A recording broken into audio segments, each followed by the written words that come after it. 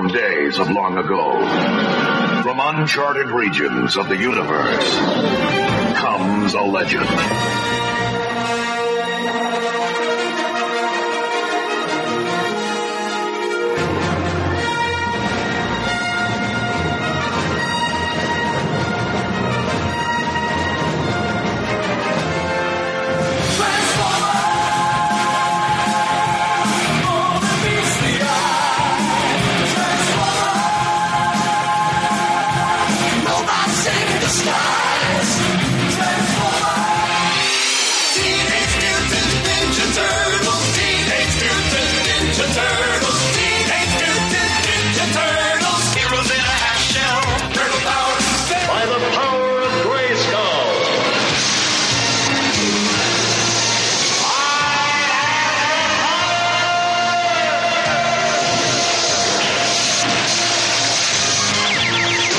Became the mighty Battle Cat, and I became He-Man, the most powerful man in the universe.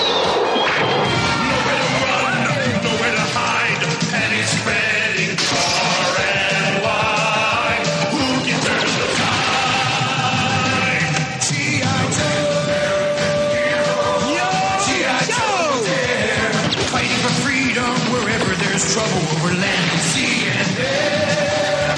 G.I. Joe is there.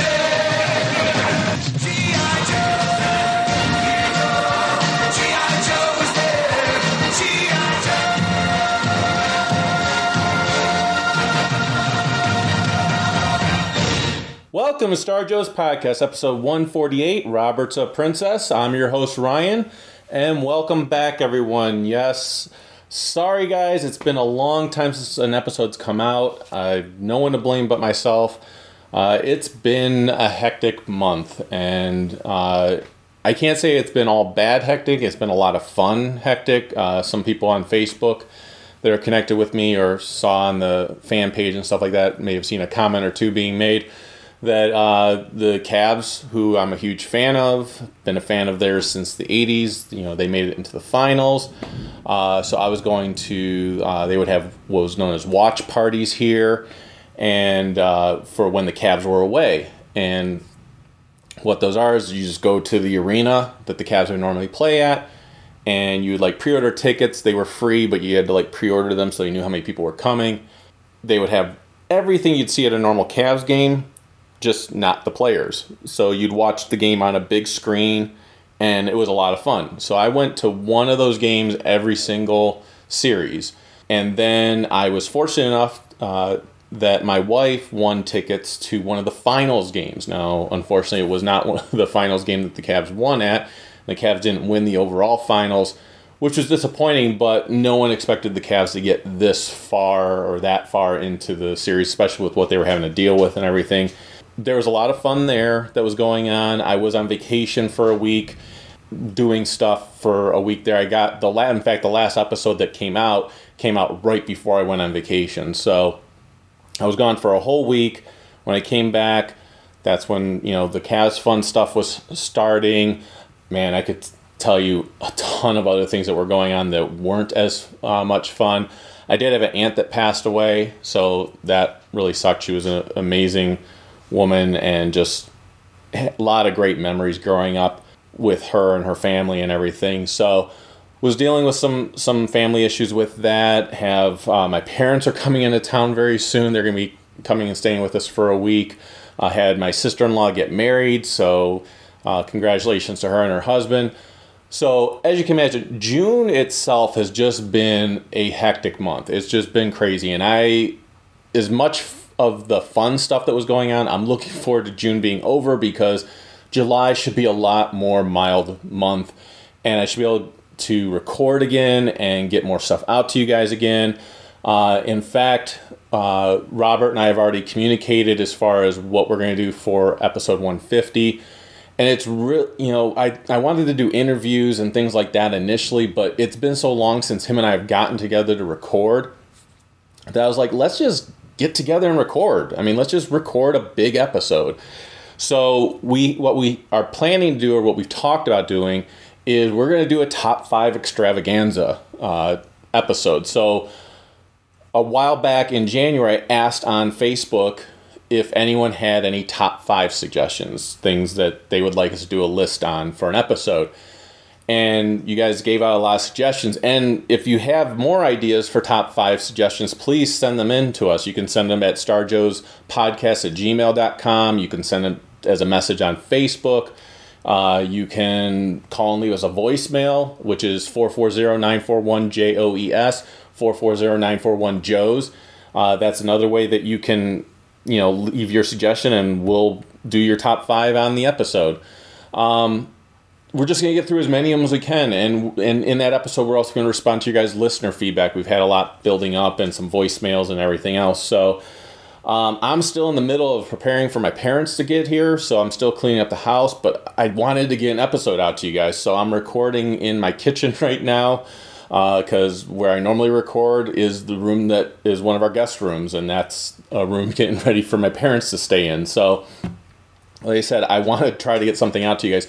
I'm still going to try to get 2 episodes out to you guys in the month of June. I know there's not a lot of the month of June left, but this episode's going to come out for sure in June. I already have an episode that was recorded with Shannon and John Thurman and Robert where we did the top 5 movies of 1982, our top 5 favorites. I'm going to start working on editing that right after this episode comes out. So hopefully I can get it in within the month of June, so you'll still have 2 episodes that come out in June. Again, I'm sorry that it's been a long time since the episode came out, but here we are. So with that, you might wonder why I called the episode Robert is a Princess. Other than to make him question why I would call it and get a text message from him saying, "What are you doing?" It's also because in this episode, you're going to hear a panel from JoeCon. So it's the last recording I have from JoeCon.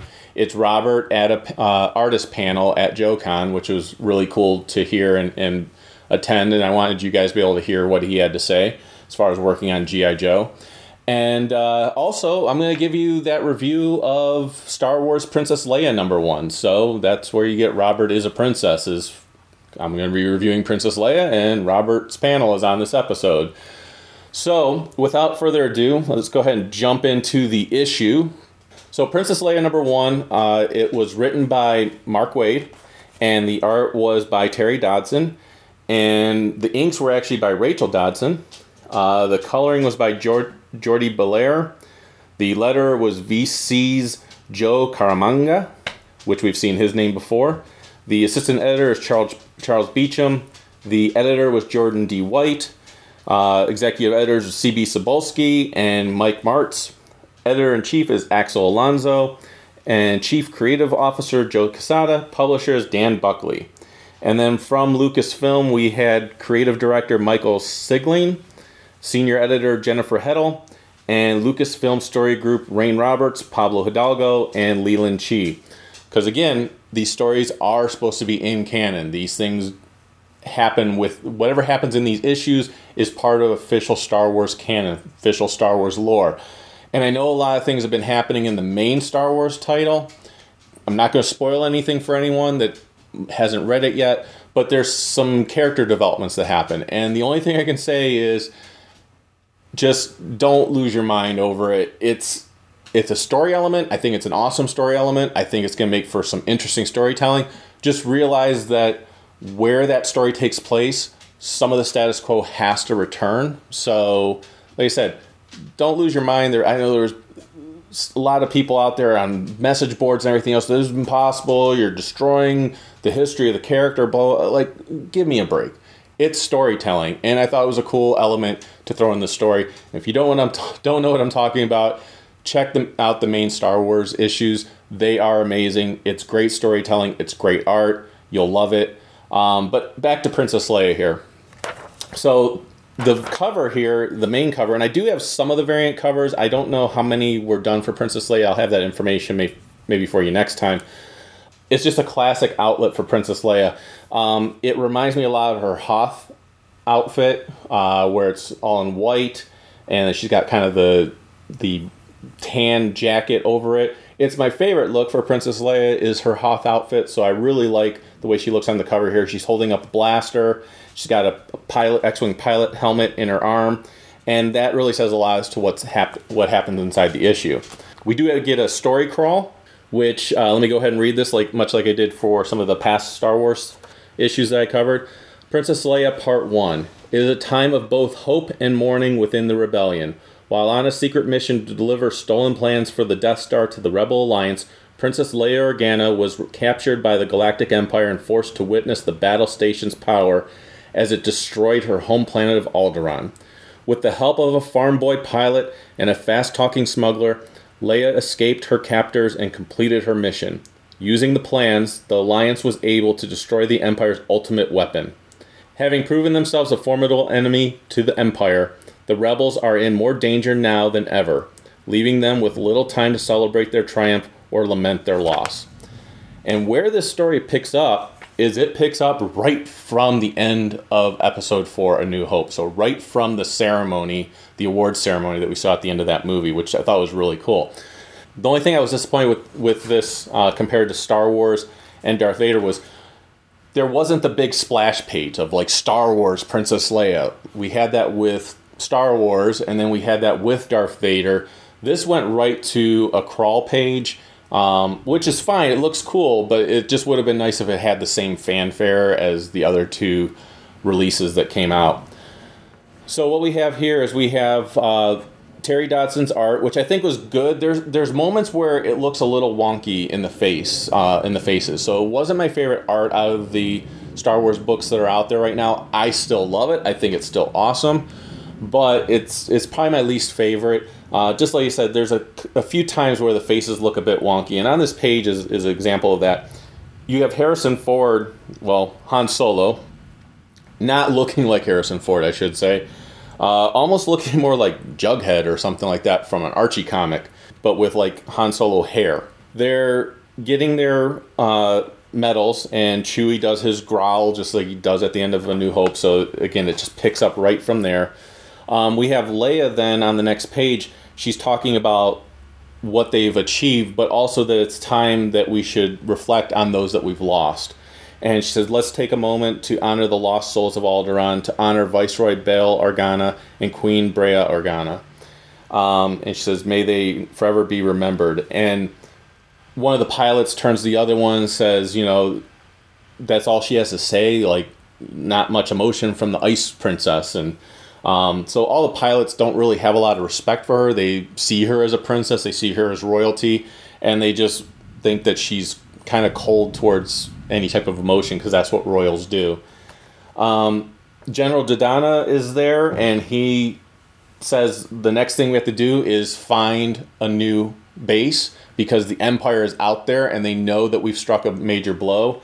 Everyone's being assigned to either find a new area or to help with evacuations. Leia wonders if has a nice little smart comment, which I think is perfect for the Leia character. She says it to Han. She's like, you heard the general, there's much to be done. Let's go see how much of it involves a hairy beast and his co-pilot. And Han says, hey, he's the co-pilot. And she says, I know. So I thought that was pretty funny. And again, great character usage there when, that's something Leia would say, that, she would have that snarky little smart-ass comment to Han. Luke makes a little comment and about how he's going to stick around, and Leia's like, why are you looking at me that way? And he wasn't going to say anything, but then he decides, you were there for me when Ben died, and I just wish someone could be there for you, that you would feel like you could lean on somebody. Leia looks and sees a female X-Wing pilot standing before the statues of her parents, or who she believes was her parents at the time, and notices the reverence that this pilot is given. We don't know her name as of yet. We see Admiral Akbar. He's ordering some humans around that are moving, helping with the evacuation, and he kind of picks on them for being human and everything, like that they're fumbling and everything, being clumsy. Leia tells him that she's looking for General Dodonna, and he says, "Oh, you'll find him in the room over there." And he kind of just dismisses Princess Leia. It was really just kind of like a moment to introduce Admiral Akbar, kind of showing that he was there even at these early days of the rebellion, not just during Return of the Jedi. So Leia approaches General Dodonna, and he's looking at different planets in the galaxy. He's trying to decide which ones are the best. Leia says, I've noticed that everyone's got a job except for me. Everyone's been assigned something, and I want to help with the rebellion. I know this galaxy better than anyone. So let me help with the scouting parties. And Dodonna says, absolutely not. I don't know if you know this, Princess, but there's a bounty on your head, and it's a major bounty because of what you did just, with causing the Empire to have such a major blow happen to them. And he says, you're not to leave anywhere without being guarded. You're too valuable of an asset. And, of course, Leia's not going to take that lightly of like, oh, just sit there and be the princess. So she walks into the X-Wing hangar bay, and she sees two pilots, and one of the pilots is the female pilot she saw at her parents' memorial. She finds out that that female pilot name is Evan, or Yvonne. It's Evaan. And Yvonne's making comments about Princess Leia, and then lo and behold, it's one of those like, she's standing behind me, isn't she? Yvonne, or Princess Leia dismisses the other pilot, and Yvonne, bows to Princess Leia and says, "Your Royal Majesty." And she's like, "Please," Princess Leia's like, "Please don't do that." And we find out that that Yvonne was paying some respects because Leia's mother had helped train her and raise her as far as how to be proper and how to be a lady and how to do things the Alderaanian way. She really feels that Leia has forgotten these things, but at the same time, she's realizing that they're some of the last Alderaanians that are out there, and she's going to do whatever she can to protect Princess Leia, that she will be her bodyguard and protector. And I really like this Yvonne character. In fact, I like her more as the issues go on. I've read the next two issues, issues 2 and 3, and I really like her as a new character being introduced to this, because they definitely needed some strong female characters being introduced into the Star Wars universe. We had Princess Leia, but we could definitely use some other strong female characters, and I think having this be an X-Wing pilot who's going to protect Leia and everything else, just a really cool character. Not to the same level, but it reminds me of like of Brienne of Tarth from Game of Thrones. If you've watched that, like, she's going to swear herself to protect Leia and do whatever Leia wants to do, much like Brienne did for Lady Stark. So Leia tells her this plan that she wants to go out there and save the Alderaanians that are still out there because they need protecting. We then go to a scene with General Dodonna's sleeping chambers, and R2-D2 is standing there, and it wakes Dodonna, and Dodonna's like, "How did you get in here?" R2 then projects a hologram of Leia telling Dodonna her plan, and she goes, "I'm not going to apologize for what I'm about to do, but rather I'm letting you know this out of respect." And Dodonna's like, "No, you can't possibly do that." He reaches for R2 and finds out that R2 is just another hologram. We then see R2 riding up along the ship. He's carrying a little device that comes into play later, and he kind of like leaves it on the exterior of the ship, and then he drops down into the ship itself. Yvonne just tells Leia that I don't think this was a smart plan to let them know what you're doing, because they're going to waste ships coming and looking for us and trying to bring us back when the rebellion really needs those ships. So Leia understands, but at the same time, this is the decision she has already made. They notice that they're being pursued, and they realize that it is Luke and Wedge who are both coming after them. Luke is still being known as Red 5, so he comes across the comlink, and he says, "Leia, what are you doing? You need to turn around." And Leia's like, "I remember when we were on the same side." And Luke says, "We still can be."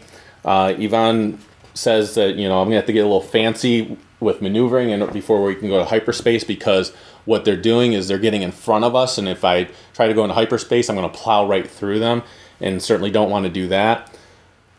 She knocks one of the pilots. I don't know which one it was. I believe it was Luke, but she kind of hits the ship that they're flying into Luke's X-Wing, and all of a sudden the hyperdrive comes loose, and Yvonne says, we're going to have to turn around. The ship's getting unstable. We lost the hyperdrive. We can't escape at this point. Leia's like, you did that on purpose.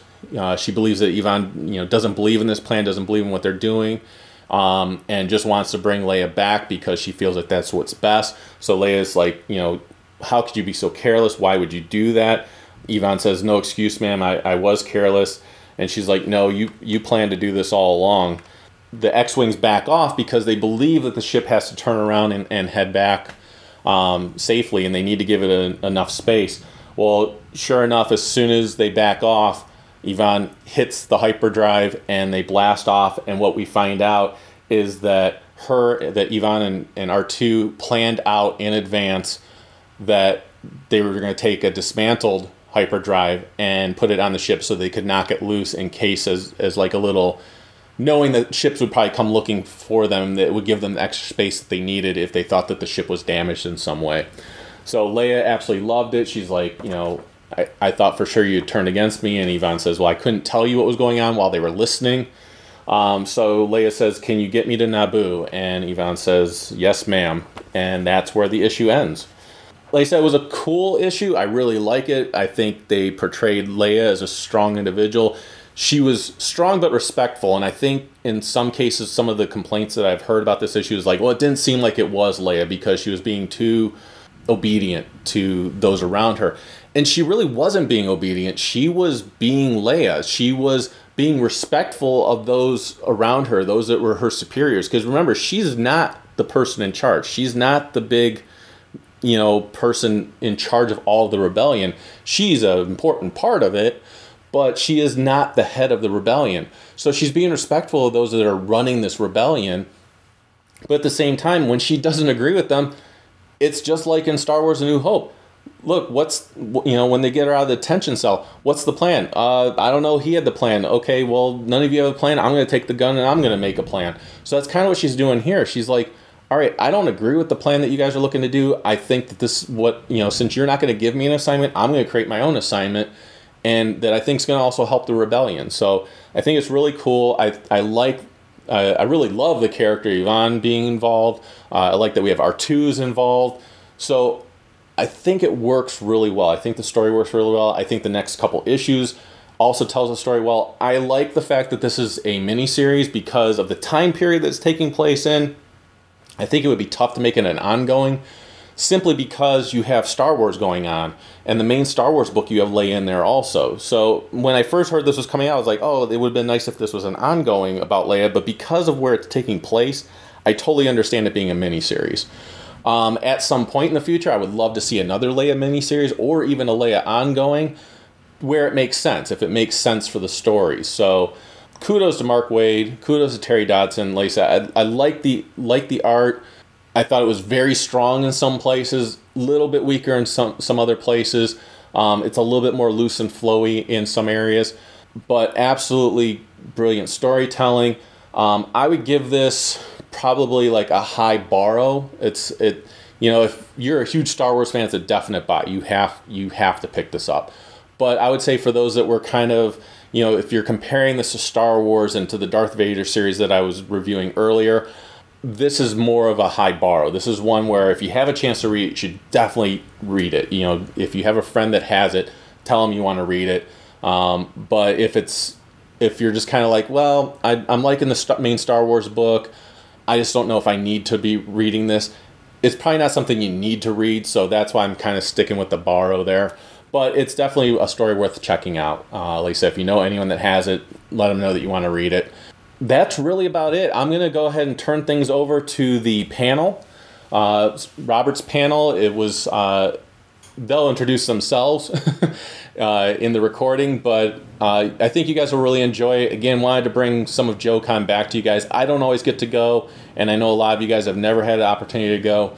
So because of that, I wanted to bring as much of JoeCon as I could back with me to share with you guys.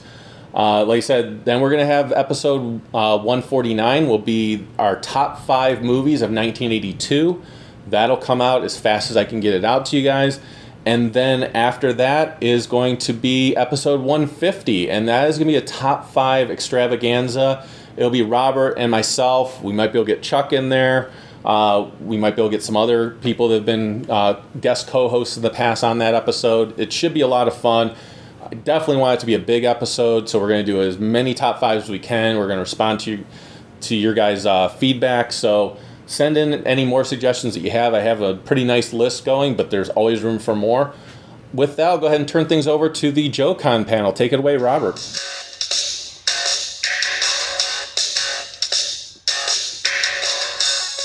G.I. Joe is a very specific kind of a thing to work on, so has its own little idiosyncrasies there. And then after that, we'll just open up the floor for Q&A. So we'll turn time over to Adam. All right. So I'm going to start way back at the beginning here, get myself some street cred. All right.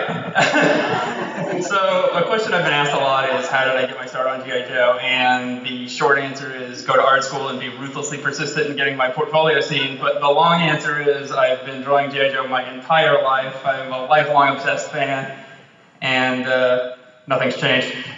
I'm still drawing my mom cards that say I love her with Sergeant Slaughter on them. So anyway, though, fast forward about 20 years, and here's where I get my illustrious start on G.I. Joe with what I know is everyone's favorite figure in this room, the 2013 Club Iceberg figure. This is obviously based on the 86 art. So what you're seeing here, though, the image on the right is the prototype that I was sent to work from as reference, and what you're seeing on the left there was, I guess, what you could call my audition piece. That was just to kind of show that I was able to do this, dip my toe in the water. So this, obviously this wasn't the most exciting figure in the whole world, but it was a start. But a few months later, I really got to kind of flex my artistic muscles here when we started FSS2, and I got to take on some original concepts that had never had card art before. So this was wide scope. And there we go. It's fun to get to do something with an animal companion. At the top up here, I referenced all the previous figures that had animal companions because I didn't want to be too repetitive. And what you're seeing on the bottom is sort of an evolution of thumbnail sketches leading up to the finish. The very left was just the first rough draft. My original concept was to have him pointing a gun at the viewer, but as you can imagine, that didn't go over too well. So that quickly turned into him looking off into the distance. And up next we have Toll Booth. Again, fun because he was a vehicle driver, so he'd never had single card art before, and it was kind of a neat thing to get to explore. So the top left were a couple of rough thumbnail sketches, and you can see some of the revisions we went through on the right there leading up to the final art, and in the bottom left corner there is a face only a mother could love, which also went through some evolutions. Here's Cesspool. This is a lot of fun to get to work on because I had Cesspool version 1 as a kid, so it's a real honor to get to work on Cesspool version 2. In the G.I. Joe discussion Facebook group, I kind of went into a more in-depth breakdown of this thing, so I'm not going to get too repetitive here for the sake of time. Okay, Keel Hall. Again, this is a really cool one to get to do some single card art for because he'd never had any. But I would define illustration as art by committee, so if something's really good, I can't take full credit, and if something's really bad, I can't either. Sometimes I pitch my own concepts, sometimes the club comes to me with ideas for stuff. For this one, the direction was that they wanted him pointing up in the sky like he spotted something with his binoculars. But I thought that didn't seem super exciting, so I was trying to find a way to kind of add some flair to that, and I knew he came with a flag accessory, so I thought it'd be a neat little nod to the USS flag that you're probably never going to get again, so we went ahead and stuck that in there to give him some elements of interest. Bombardier. This was a lot of fun, a figure that didn't even have a figure. He was unreleased. You probably heard Dave Tree talk about that a little bit earlier. So it was neat to get to define an identity for a character that didn't have one. And he's sort of loosely based on my cousin and the sculpt of the toy. Desert Scorpion. This was sort of based on the vintage art, but obviously a modern update. Just wanted to find a way to get him holding all of his accessories. Not a ton to say about it. Okay, and now we're up to last year's convention exclusive Joe Colton. Based on his Marvel Comics appearance from the 80s and sort of loosely James Bondish, I guess. Something that you guys have never seen, though, is that he had about 8,000 different versions of his head before we arrived at the finished product. My original go up there in the top left was to model him to look as close as possible to the actual figure, but eventually it was decided that he should look more like, I guess, the sort of the 60s box art, Adventure Team style. And up there on the right was a couple of loose thumbnail sketches to define a pose for him. Okay, cross country. This was an interesting one because we wanted him to look like the vintage card art, except he doesn't really have vintage card art. Whoa. All that we had for cross country. Okay. This is live. Okay. All we had. Yeah, you want to control this thing? Am I? I'm not touching anything. No? That's it. Okay. So cross country never had full card art. All we had was this extremely tiny image that was on his file card, which is what you're seeing in the center there. And so we kind of were trying to imagine, well, what would the rest of them look like?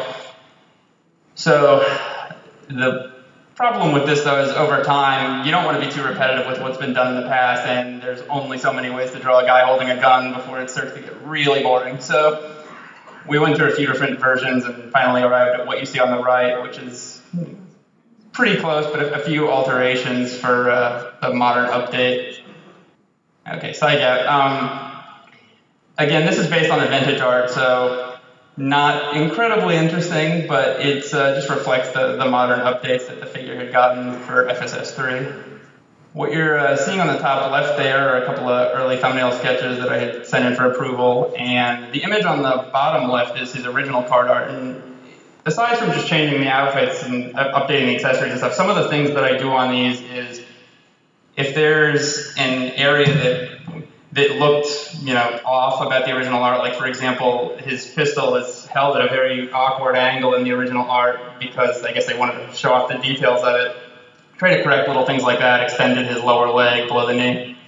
And if you look at the top left version, he originally had a different face, which was sort of to try and capture the look of the figure, but we eventually changed that to look more like the vintage card art.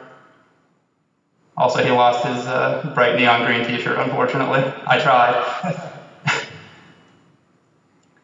Spearhead and Max here, again, not a ton to say about this one. Max definitely needed to be changed. The original Max, if you're familiar, was kind of, so he needed help in a big way. The face for Spearhead here is based on the same face that the toy is sculpted after, but who that is, I can't tell you. Alpine. This was a lot of fun because it gave me a chance to explore some different poses that hadn't really been done. So I got to do somebody hanging from a rope, which was pretty cool. And also, don't quote me on this, but I believe he's the first figure in the 25th line to have gunfire coming out, which is pretty cool because that used to be a pretty common thing in the Real American Hero line.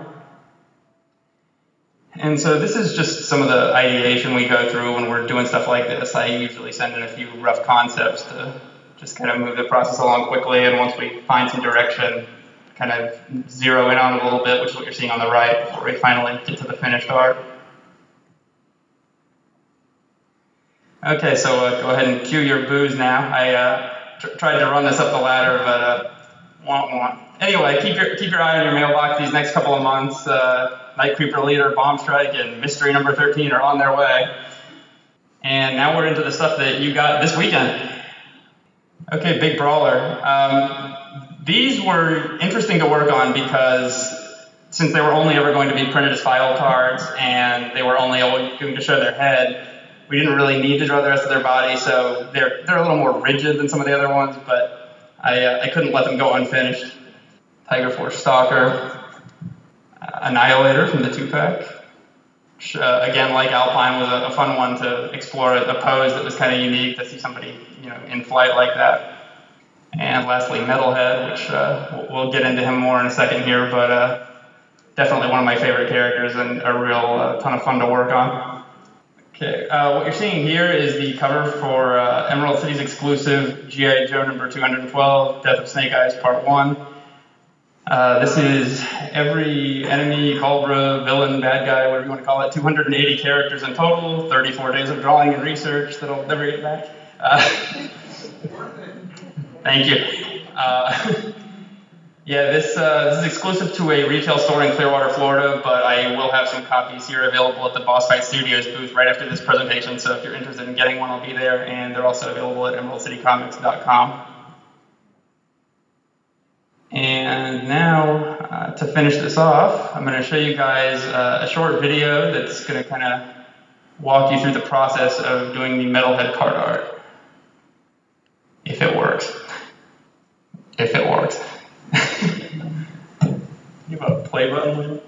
So while this is opening, can you talk a little bit about like your process? Like, are you still doing things traditionally? Is it all digital? Like, how do you go? I mean, you were able to show some process shots for like thumbnails, right? But then kind of step by step, how do you approach it? The way that I approach this is typically the same on every one of them. I send in a bunch of really quick, loose thumbnail sketches, probably spend anywhere from 30 seconds to 5 minutes tops on these. Usually do them in Photoshop, and depending on the character, do somewhere in the neighborhood of 5 to 30 of those. And once we've narrowed in on what we want it to look like, I then usually do the finished art in pencil traditionally, scan that into Photoshop, and then finish the painting in Photoshop, which allows a little more flexibility for revisions. For example, if Joe Colton needs a new head, now I don't have to repaint it. I can just, if the beard's not quite right, Control Z, and we're back to square one. So do you do like full grayscale tone drawing for the pencils, and then you do the layers of color over that? Yeah, the pencil sketches are usually, in fact, if you see right there that cross-country image, they're usually pretty close to the finished product, but once I get into the Photoshop part, I paint the entire image in black and white to get a value structure built up, and then build color on top of that. Here you go. Lanny, you're killing me. Pro tip, don't take out stock in PowerPoint. Yeah, here, I'm going to leave the stage for... Yeah, no problem. Okay, so we can, as soon as this is ready, we'll head back to that. We can do a little bit of jumping back and forth. And one thing I do want to talk to Adam too is kind of more specifically about, say, how he got into, working. He said he was showing his portfolio around and stuff too, but there's always, everybody has a bit of a different story when it comes to like how they broke in. A lot of the work you do, unless you're working for, say, Hasbro specifically, or you're in studio kind of working under contract, is more often than not, it's freelance work. So me and Adam can kind of be in that category. And there's so many different ways to try and break into that. It's a difficult kind of barrier to cross. But as soon as you do, and you've done a few projects where you can show that you're reliable, that you can get things done, and that that there's some kind of reaction to your work, like people would like it or buy it based on what they see, then it's not nearly as hard to, say, continue getting the work. You kind of have to give yourself a bit of a track record there. From very early on, when I started working on G.I. Joe, it was the very first thing I had started on was back when Devil's Due still had it, and they did the Snake Eyes Declassified series. So I did a couple fill-in issues there, and so it was just a matter of I knew one of the editors that kind of worked there at Devil's Due. So as soon as this is ready, though, we can hop back over to this. All right. So how did you get your stuff in front of the Collectors Club to start doing that? It had always been an aspiration of mine to work on G.I. Joe, obviously since childhood. When I went to art school, I had started trying to get an internship with Hasbro. That got me nowhere. I ended up doing some freelance work for Ninja Turtles. I'm sure Kirk would love to hear that. And then eventually started going to the convention. So every year I would try and get my stuff seen by all the people from Hasbro. And I honestly didn't care what facet of G.I. Joe I worked on. I just wanted to work on G.I. Joe. So I was sending in turnaround drawings, packaging art, copywriting, photography, anything that I could find that could in any way get my foot in the door with G.I. Joe, and eventually just from showing it to people over and over, I don't know if they took pity on me or if I was actually improving, but one way or the other, it finally led to me getting a shot at Iceberg. I think a lot of it too, opportunity is not just right place, right time. It's you have to create your own opportunities and you have to stay persistent. And when FSS came about, that opened a window for 13 new pieces of packaging art every year that didn't exist previously. So it's just finding that opening. And with that said, we might finally have this. Range 100. Fire! Fire! Bang! Bang!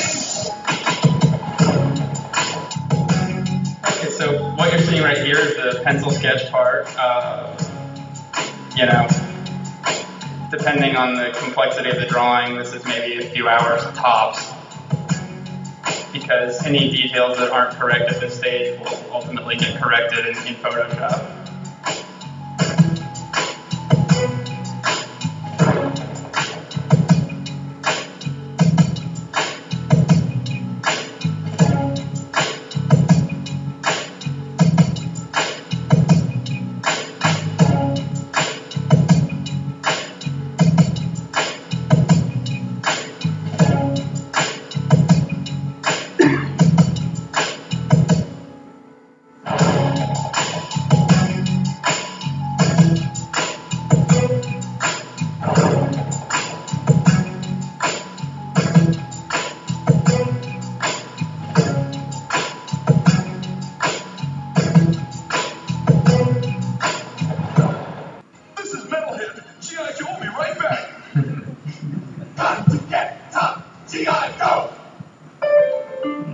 During that little commercial break, we just scanned the art, so we're now into Photoshop.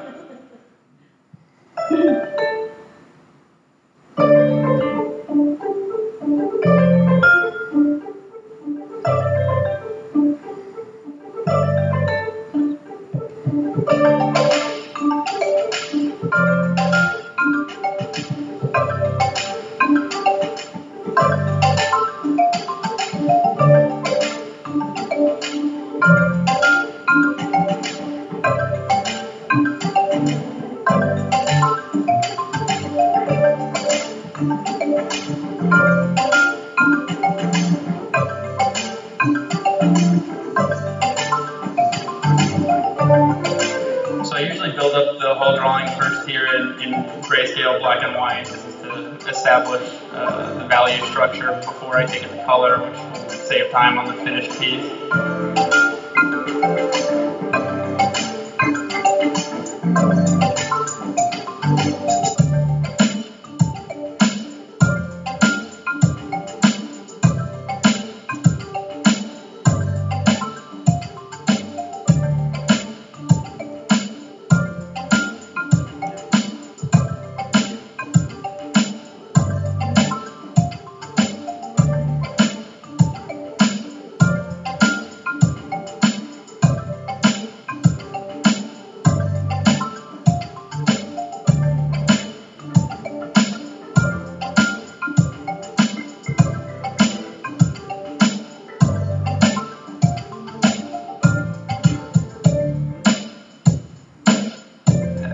See a lot in this that the explosion background keeps popping up. The reason for that is because I'm checking to make sure that it's not getting lost in the extremely vibrant colored background, so I want to make sure that whatever I'm doing doesn't blend in too much.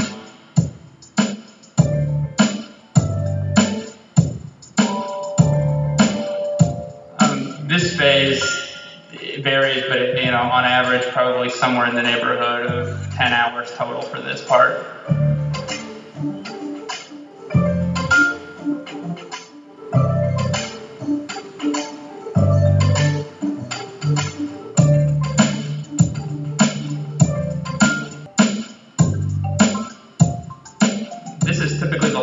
Phase of doing the card art, I always do the orange rim lighting and then another layer of yellow lighting on top of that. It's sort of a hallmark of G.I. Joe.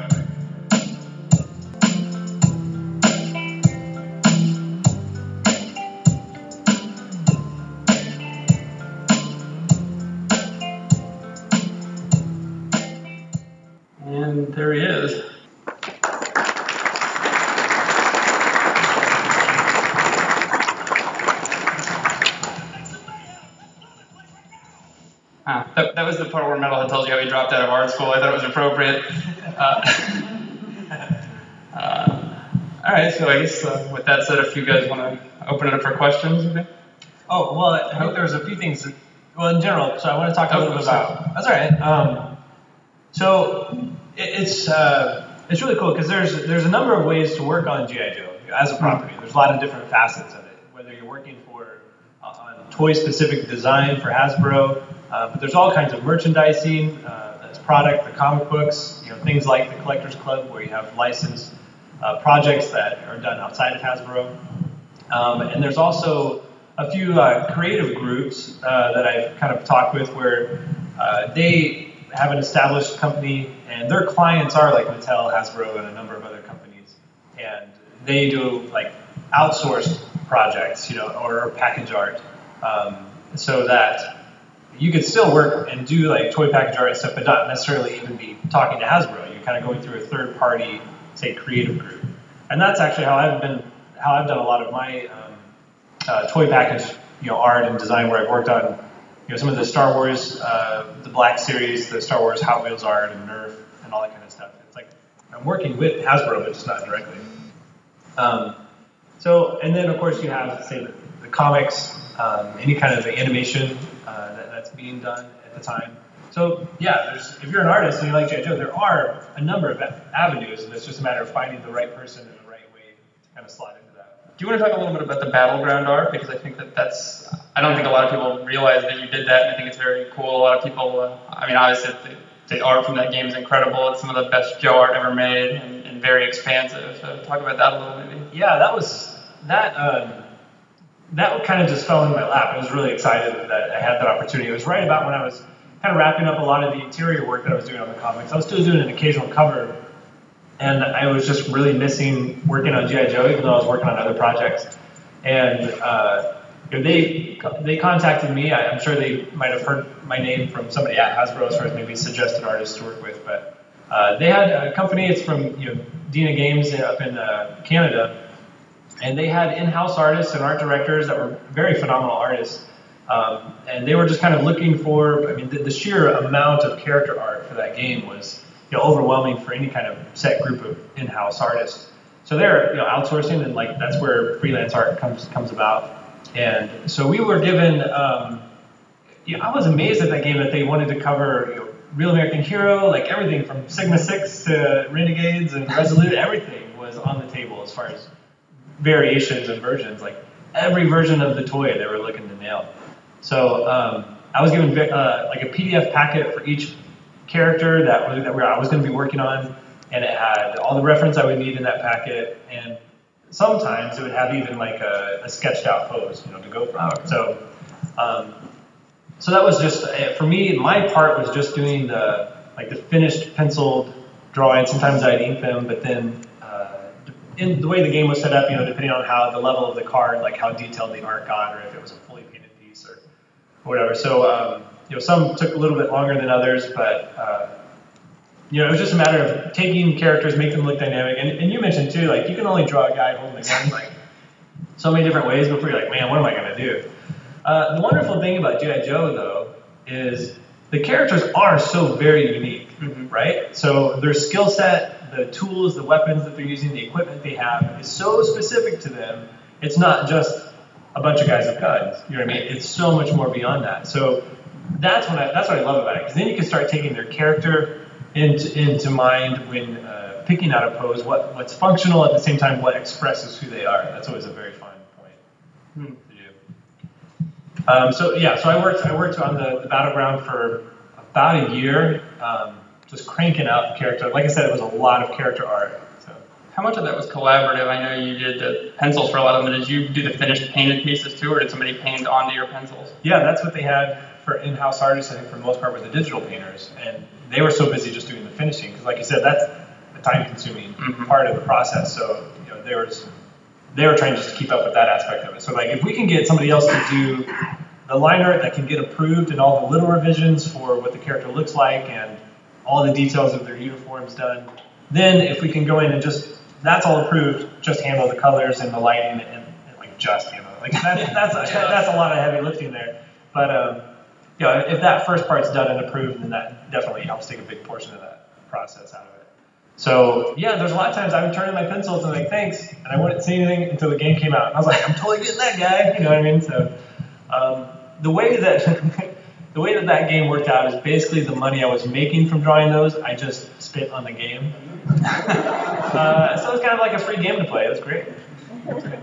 It's relatable. Something that I should also say too is that a lot of the art you're seeing, some of this stuff was done, I'm sure this is the same for you, probably over a year in advance. I mean, I did things a million years ago I almost forgot about now that you still haven't even seen, that you'll probably be getting in your mailbox soon. So it's that's one thing about commercial illustration. You know, you're just always wrapped up in different stuff, and sometimes you'll forget and see something you did 2 years later. Yeah, and especially again working in freelance, it's all about schedules, kind of juggling the schedules, juggling the projects you're working on. So usually that's the case. You're working on stuff 6 months in advance or more, and then sometimes you're drawing a G.I. Joe Con comic like literally a couple weeks before the convention, and you get as much done as you can. So yeah, it's kind of a bizarre schedule thing where you don't necessarily have a boss, checking in on you every day. It's really your own initiative, like, how many hours am I going to put into work today, because that's as much as I'm going to get paid. That's kind of how it works.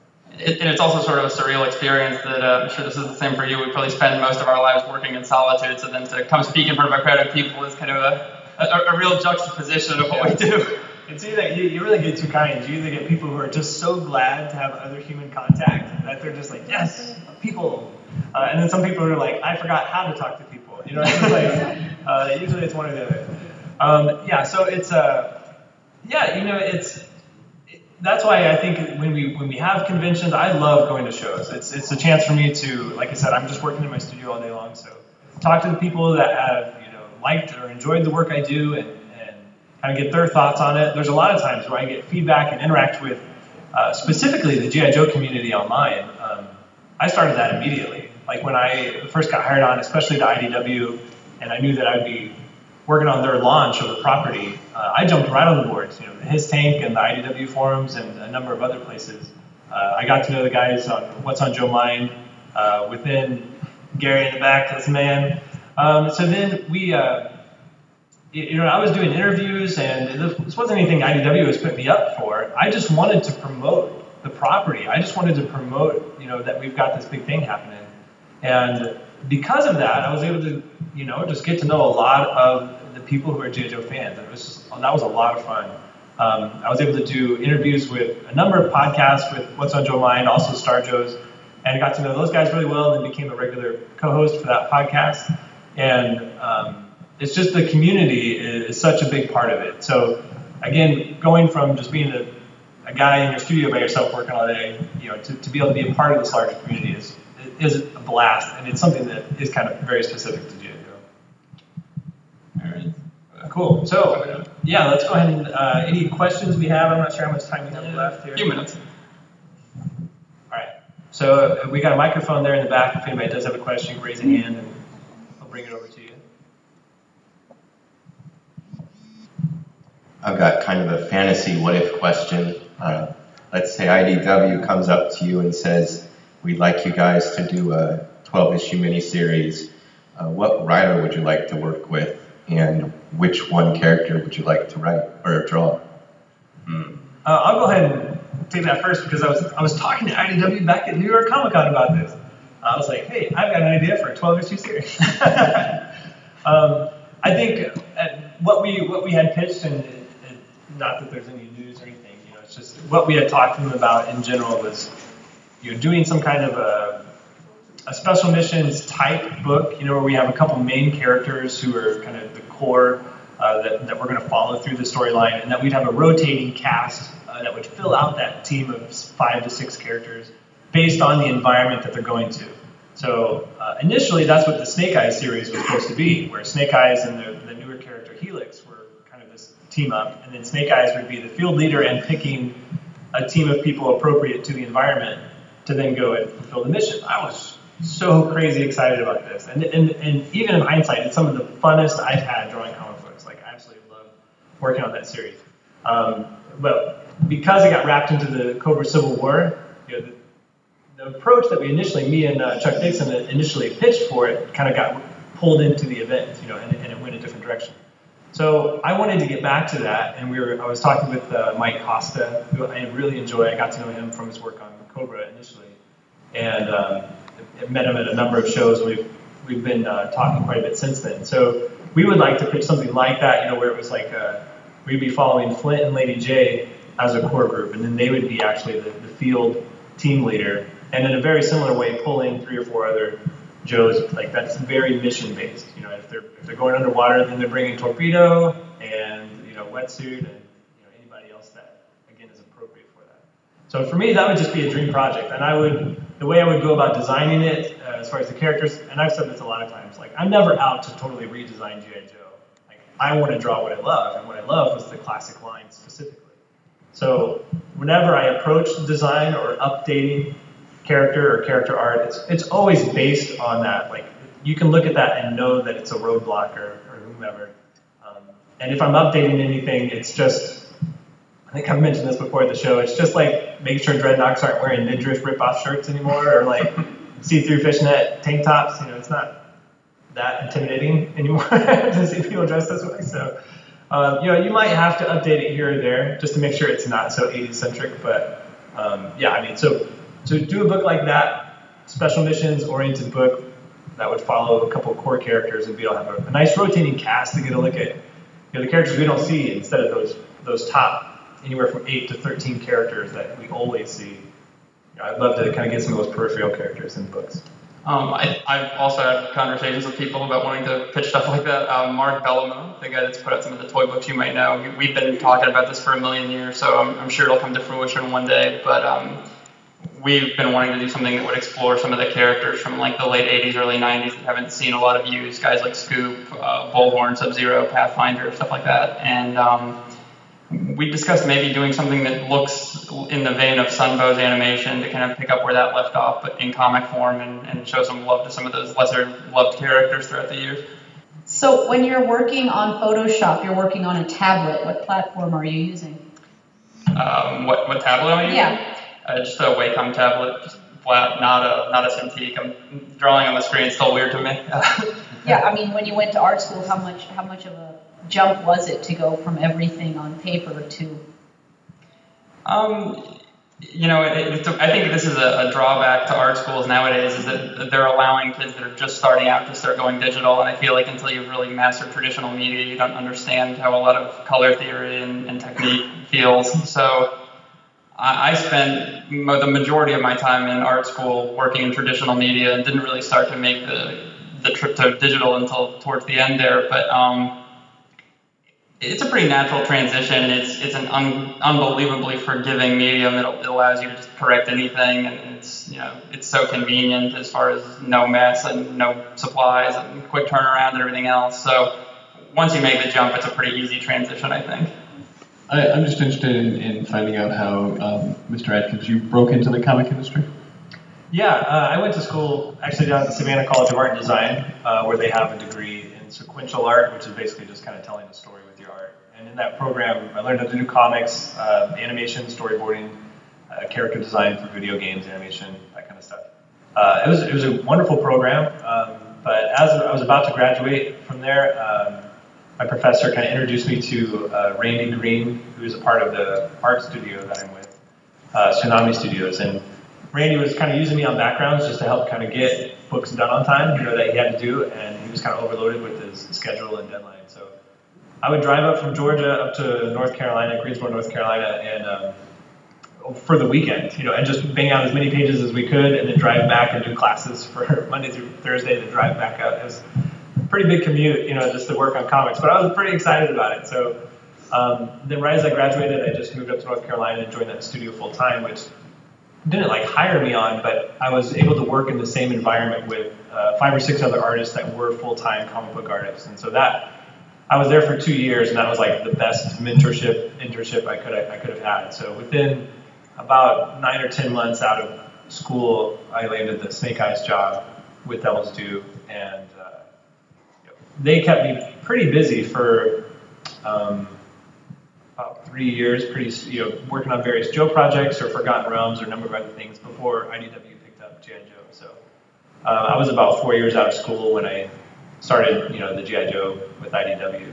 That was about 2000, 2008. So, and then the way that IDW specifically worked is that we work on about 5 issues of comics, and while I was working on issues 1 through 5, they would have another artist working on 6 through 10, so that they always were on as time as possible. And so I would usually work for 5 straight months on that book, maybe 6, if there was delays here or there. And I had about a month or 2 months before I had to really buckle down and get going on the next arc.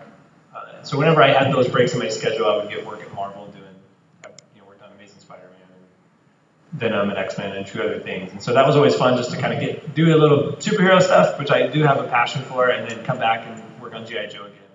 That change of pace, I think every time I came back a better artist, just because I was excited to jump back into it again and just try new things and experiment. So, but yeah, so in the last couple of years, I've done comics, but I've integrated more of the commercial art, like the toy package art and other things, again, just to try out new things and see what I like. And so that's all kept me pretty busy throughout my career. So I met you at a different con and asked you which figure you liked to draw or add. And it was one that wasn't a main G.I. Joe character, but you had kept putting him in the comics. And I didn't see him in this year's convention comic. Is he going to be in the next couple of pages, or is he hidden? Okay. Are you talking about hot sauce? Yeah. All right. So me and a couple friends of mine. I don't know that this is super public information. So here we go. Okay. Sorry. No, that's all right. We'll see how it goes. I might hear about this later. So me and a couple of friends of mine I went to school with were just hanging out. I was working on a book. I was there at a convention. We're all sitting there talking. And one of the guys I went to school with, and he's a teacher at the Art Institute of Washington, one of his students. They're both 2 Puerto Rican guys, and we were talking about, they're like, hey, how come there's no Puerto Rican G.I. Joes? And I was like, oh, there's gotta be. There's gotta be. And we're looking through, sure enough, no, there's not a single Puerto Rican G.I. Joe. They're like, this is crazy. And I was like, I agree. It's like, so if you can make a Puerto Rican G.I. Joe, let's do it. Let's make this character. I was like, so what would his name? They're like, Hot Sauce. Bang, right out of the gate. I was like, oh, what's he gonna look like? They're like, oh, he's gonna have long Jerry curl hair with a bandana, aviator glasses, tank top. It's gonna say Caliente across the shirt. They had it down. I was like, wow, have you guys been thinking about this? No, but he's perfect. And so they were all set. They're all set to go. I'm like, well, okay, and I'm talking to these guys, man. It's not like I'm trying to tell them what Puerto Ricans do or anything like that. So I was like, but if he's a G.I. Joe, he's got to have a specialty, right? What does he do? They're like, we can set things on fire pretty good. I'm like, there you go, okay. So he's going to be demolitions expert, Molotov cocktails going left and right. We got a plan. So we were all excited about this, and they're like, you got to draw him in the book. And I was like, he's not really a G.I. Joe. Just because we make up a G.I. Joe doesn't mean we can slide him in the book. And they're like, well, maybe you can. So initially, I put him, it was on issue 3 of IDW. I just started. I can't believe I did this. So issue 3 of G.I. Joe, there's these kind of robots infiltrating the pit base. And one of these robots was running by, and it was shooting a bunch of guns. And right front and center, I drew Hot Sauce being like, ah, as he's jumping away. And I was like, perfect. And I turned it in, and the guys at IDW was like, this page looks great. And they sent it to Hasbro to get approval. And they're like, the page looks great. Who's that guy? And I was like, oh, just let me fix it real quick. I just threw a green shirt in there, and just kind of swept that under the rug. I was like, maybe they didn't notice. So then I was like, I gotta get hot. Now I was on a mission to get Hot Sauce in the book. I was like, what I've got to do is make it a little more subtle. So then issue 5, you can go and find it. Issue 5, after the robots had come through the pit, there's rubble everywhere. In the background, there's a guy sweeping up, pushing a push broom, and it's Hot Sauce in the background. I caught so much heat from my Puerto Rican friends on that. I was like, come on, I'm trying to stick to the book. Can't you be happy for me? So then I think it was issue 13 or 14. There's a scene where, it was issue 13. There was a bunch of stuff going on down in the pit headquarters, and they needed to find Tunnel Rat because he had some expertise on these Aztec temples. And Tunnel Rat was down in the cafeteria. So like, somebody go down and get Tunnel Rat. They go down there and like, hey, Tunnel Rat, we need you up in the headquarters. And in the background, you'll see like Hot Sauce walking by with a cafeteria tray, just like, you know. So any place I could find him in a group scene, that guys are like, yeah, go Joe. Like he's in the background, like, go Joe. You know, just like in between two other heads. On that cover, I think it was issue 13 when they relaunched it again. Where there's like there's a retailer incentive, I think, where Duke is holding Scarlet in that real classic, you know, Crisis on Infinite Earths, you know, pose, and there's 30 or 40 Joes in the background. Hot Sauce is real tiny up in the corner. So he even made a cover, you know, a published cover. So he's the official, unofficial, you know, he's published. I guess he's canon. I don't know. So if you really want to make him official, Hot Sauce on your convention forms this year, and we'll get him an FSS. So I'm all about that. I think on my list I've got a Hot Sauce commission to do. Like, it's official, man. I gotta do it. So anyway, thanks. Time for one more, maybe? Are you working on the new, or either of you working on the new G.I. Joe game, handheld, and for that? Are you thinking about Strike? No, not at this time, are you? No, yeah. I'm not working on that. I think there's one more question in the back. Yeah, I just wanted to ask you a quick question. I am a huge fan of comics in general, and I heard that, and I even saw some concept art that DC Comics was actually going to work with IDW to do like a crossover with all the DC characters and Transformers and potentially G.I. Joe, but then it never panned out because they rebooted everything in the New 52. I just wanted to ask your opinion of if you were put on the the book, what characters from all the series would you have liked to have done, or would it just been the ones that you said are not well known that you kind of want to keep in the public eye? Whenever you have company crossover stuff, it's such beasts, to try and wrangle, because you're dealing with both companies' production schedules, what's happening in their canon at the time, and unless you take something, like Secret Wars, where the characters are just completely taken off in a different dimension or something to do their thing, it's just a lot, and then you have kind of all the legal back and forth. So those events are so tough to put together. But if we had the opportunity to do that, what I generally like to draw the most and the best is kind of martial arts combat action. I love to choreograph it, to move the camera around, to explore it. If I had the I love comic book superheroes and stuff. Some of my favorite characters are like Nightwing or Deathstroke in the DC comics. Again, just those, not too overpowered, but again, they're just that martial arts combat. So to see them, be able to do a scene of Snake Eyes against Deathstroke or something like that would be a blast. Now I know Snake Eyes isn't like the most peripheral character that's out there, but but I love drawing like those types of scenes the best. So for me, like being able to take characters. One of the amazing things about when you do have those company crossovers is you can grab characters that have similar abilities or really play well off each other and build each other up.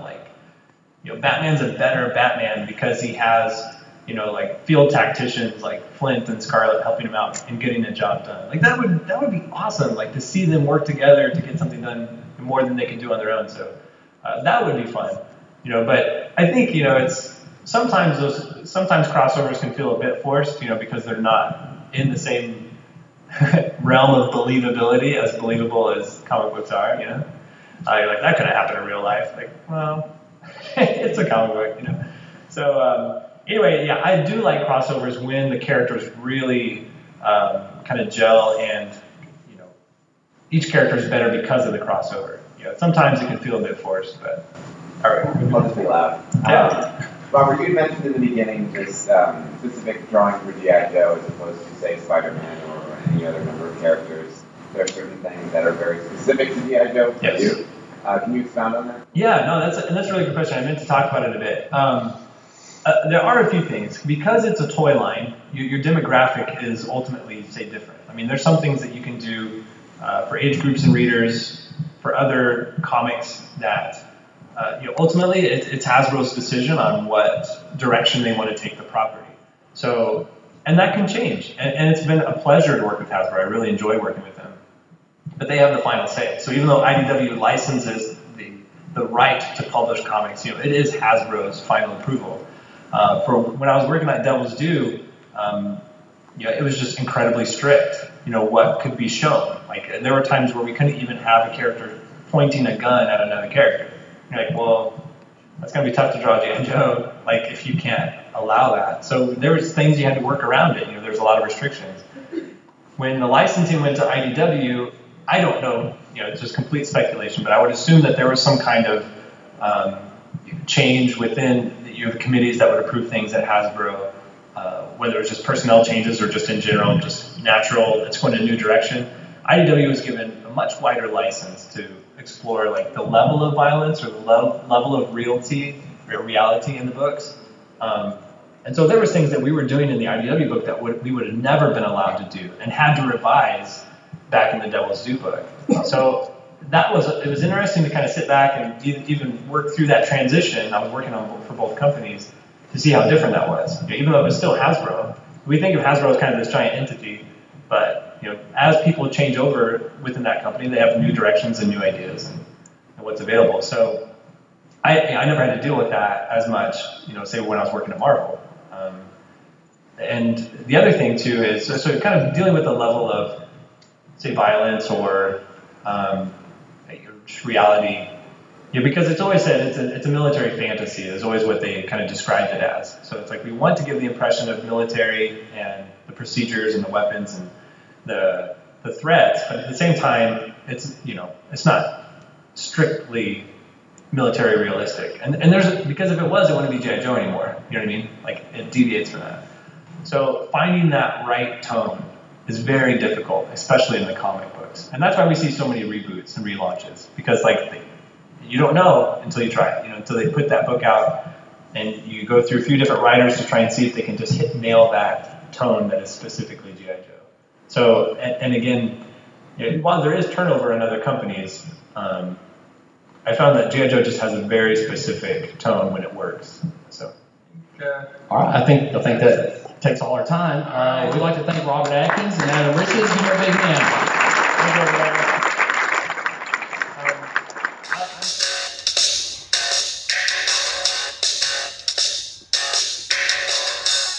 All right, guys. Well, that's everything for this episode. I hope you guys enjoyed it. Hope you liked the review of Princess Leia. I hope that you enjoyed the panel from JoeCon. I'm hoping that the next episode that you guys hear won't be too far after this one. So, all right, before we wrap things up here, I did want to give a shout out to really a cause that's out there right now. It's not going to sound like it at first, but it's a project that was brought to our attention by some friends of ours.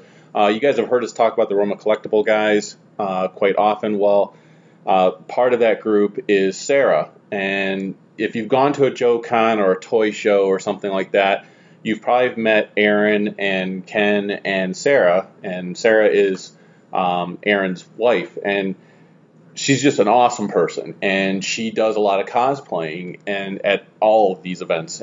Just recently at JoeCon, I saw her cosplay as Zorana, and it was just really awesome. She really gets into this. And the project that she brought to our attention actually ties into that cosplaying, and it's Girls of the Finest 2016 calendar.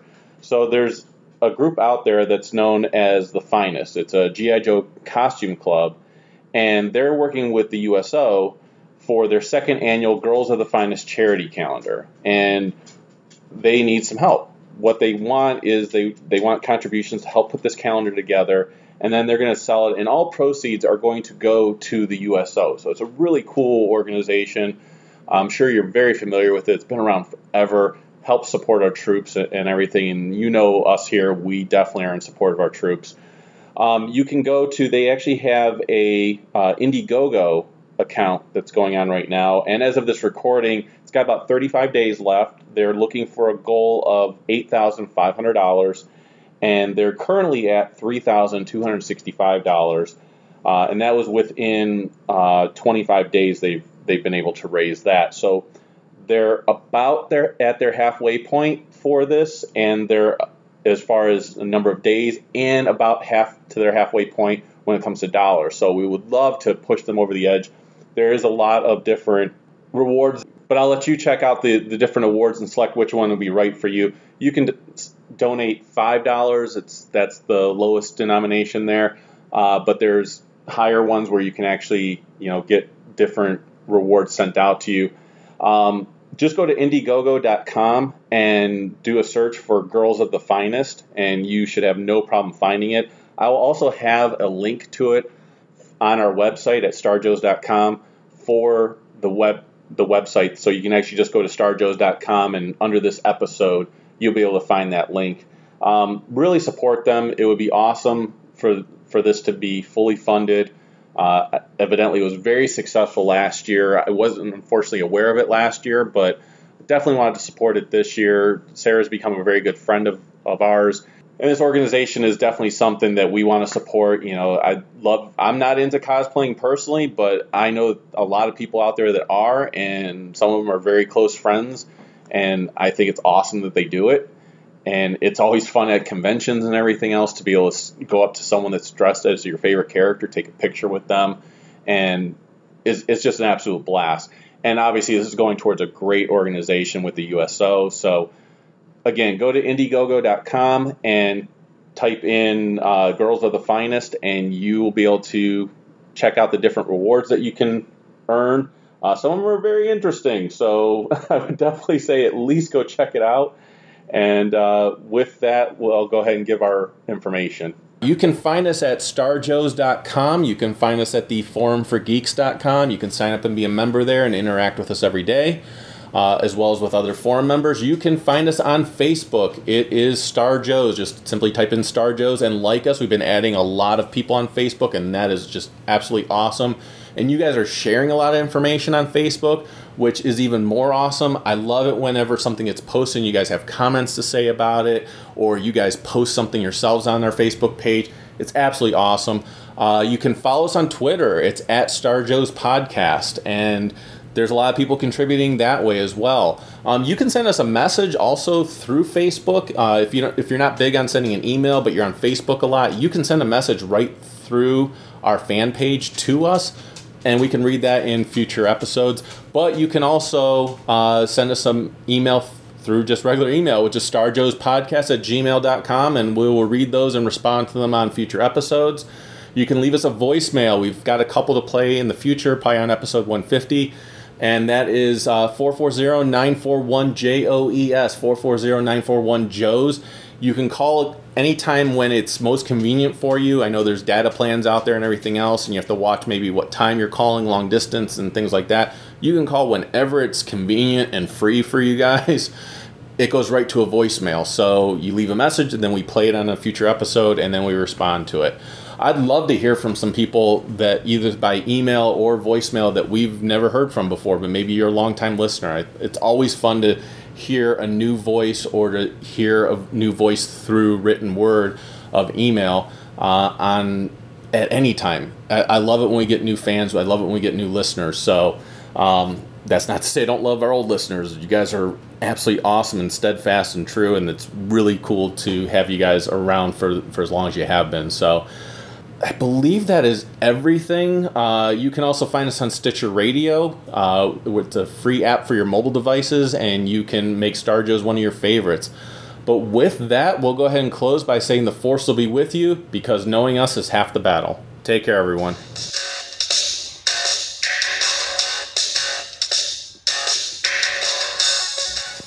He'll fight for freedom wherever there's trouble. Are those the new Joes, Destro? Yes, Commander. Who's on the watchtower? That's the Jungle Trooper. Codename Rakundo. And manning the howitzer? That's the Flamethrower. Codename Blowtorch. And the Halo Jumper. Codename Ripcord. Who's by the bivouac? That's the Dog Handler. Codename Mutt. And his dog Junkyard. They've not seen the last of Cobra.